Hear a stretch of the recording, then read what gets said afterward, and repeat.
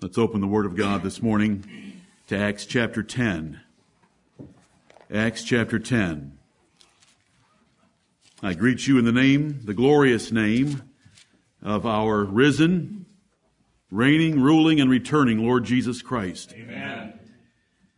Acts chapter 10, there's only 260 chapters in the New Testament scriptures. An entire chapter is given to this Italian named Cornelius, who was a centurion in the Roman army, stationed in Caesarea. He was an elect, justified, born again, child of God, before he ever met Peter. The Bible tells us that he feared God with all his house and prayed to God always and gave alms to the people. The Bible tells us that God accepted his prayers, God accepted his alms, and sent an angel to tell him what he ought to do. That proves he was a born-again man. Right. Peter recognized it and confessed it when he met him. But the Lord had to deal with Peter to prepare him to go and spend some time at a Gentile's house. And the Lord had to send an angel to Cornelius to tell him to go and find Peter in Joppa. In the 10th chapter, the majority of it is about those lessons and the sending to one another, and they finally meet. Now, Cornelius was this kind of a man. In verse 28, I don't want verse 28, I want verse 24, excuse me. The morrow after, they entered into Caesarea. That's Peter and company have come to meet Cornelius. Now look at what Cornelius has done. And Cornelius waited for them and had called together his kinsmen and near friends. This man feared God with all his house, so he had brought his relatives and he had brought his close friends to be able to hear what God had to give him from Simon Peter. Cornelius later, a few verses later, in verse 33, explains his attitude about the meeting. And this is the attitude that we all ought to have today. Amen. And if you don't have this attitude, you are in serious trouble before the God of heaven. Acts 10:33. Immediately, therefore, I sent to thee. These are the words of Cornelius, that when the angel told him to send to Joppa to get Simon Peter, who would be able to tell him what he needed to do, he said immediately, therefore I sent to thee, and thou hast well done that thou art come. He is thankful for Peter being so responsive. Now, therefore, are we all here present before God to hear all things that are commanded thee of God. Right. And that should be our attitude. Amen. We are all assembled here today before Almighty God to hear whatever He has to say to us from His Word.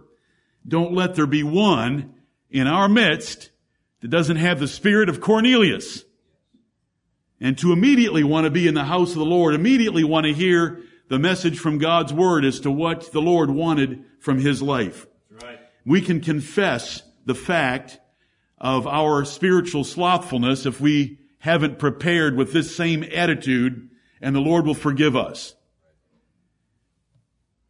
What a wonderful chapter. We've delighted in Acts 10 for other reasons at times, but when we go in here, let's see this attitude that is in that 33rd verse. Let's see the evangelistic efforts within his own family and friends in that 24th verse, and let's see the similarity of this preaching service to that in Nehemiah chapter 8, when the nation of Israel got together with such great expectation and zeal for the preaching that day. Let us pray. Our Father in heaven, we thank thee, Lord of heaven and earth, that after the day of Pentecost, you did not limit your grace to the Israelites, to the lost sheep of the house of Israel, but you expanded the horizons of the preaching of the gospel into all the world, and you had one of your elect, regenerated children of God in Caesarea named Cornelius. We are thankful that we know him by name. We are thankful that you give us the details of his life before and after hearing the preaching of the gospel from the mouth of Peter. We are thankful for his example, Heavenly Father, of immediately making preparations to hear the word of God from your servant Peter. And we are thankful that he showed such zeal toward others that he had influence with and over. And we are thankful, Heavenly Father, that he was gathered together. He believed it was in your sight, and it was to hear whatever you wanted from his life. And we believe that this day. Amen. Father in heaven, forgive us for any spiritual slothfulness in the days leading up to today. This is the most important event of the week, without comparison. Yes. And we thank thee that thou hast called us out of this world, elected us, justified us, and regenerated us so that we would want to be here.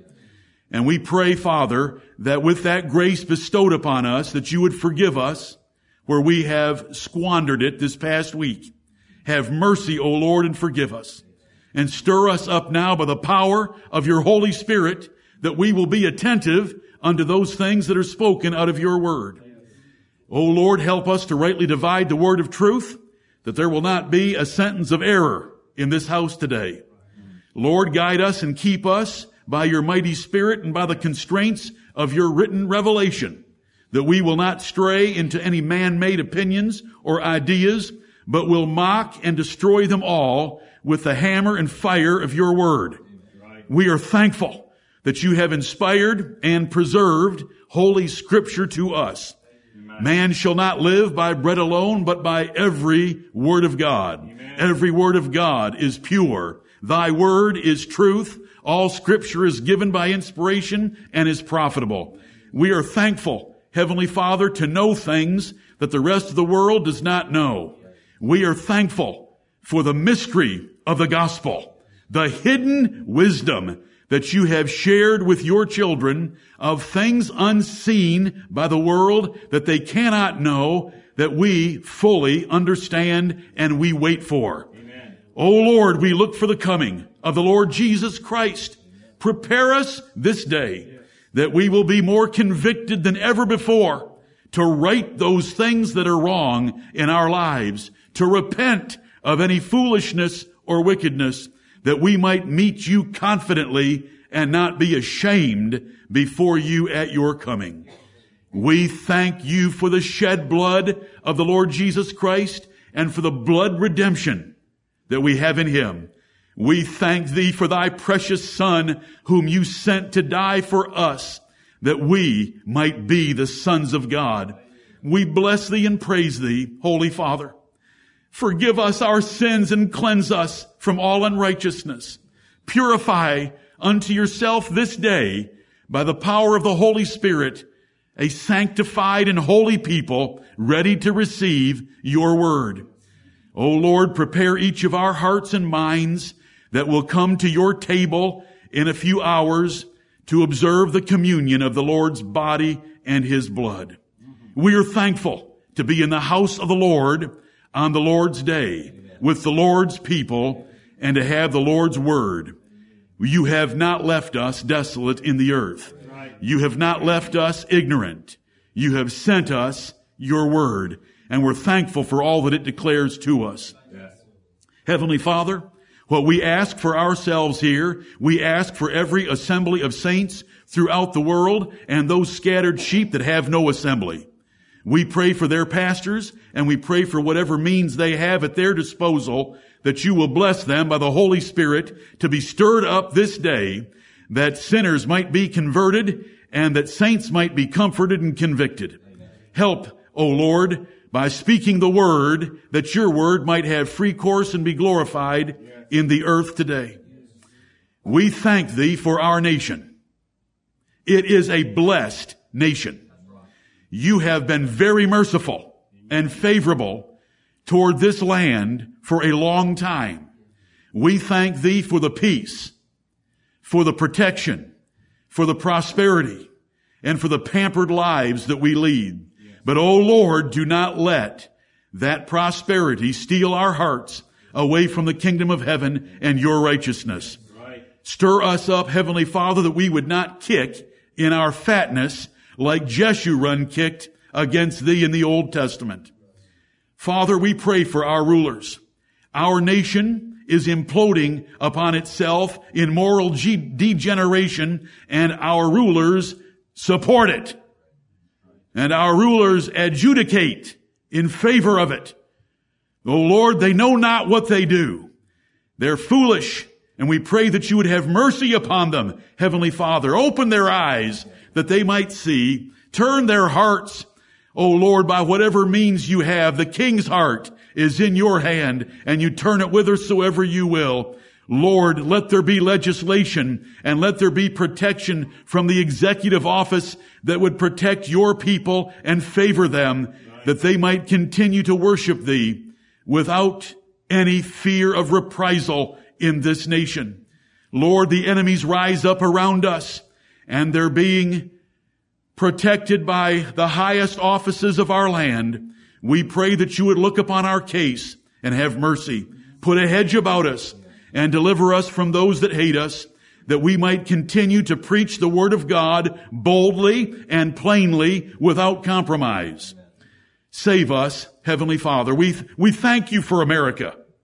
We thank you for the means that you ordained to bring about this situation for us, that in many respects is the best that has ever existed on this planet. We thank thee. And we offer up our thanks for all those in authority, from the lowest offices of our county, Heavenly Father, to the commander-in-chief of our nation. Right. We thank thee and pray for them and supplicate on their behalf this day and intercede to thee for them, for we know that most of them will not call upon thee this day.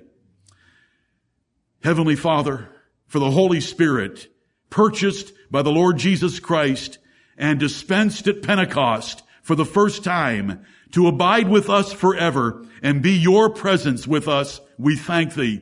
And we ask for a measure of that Spirit this day to stir up our affections and to direct our attention toward the truth of the gospel.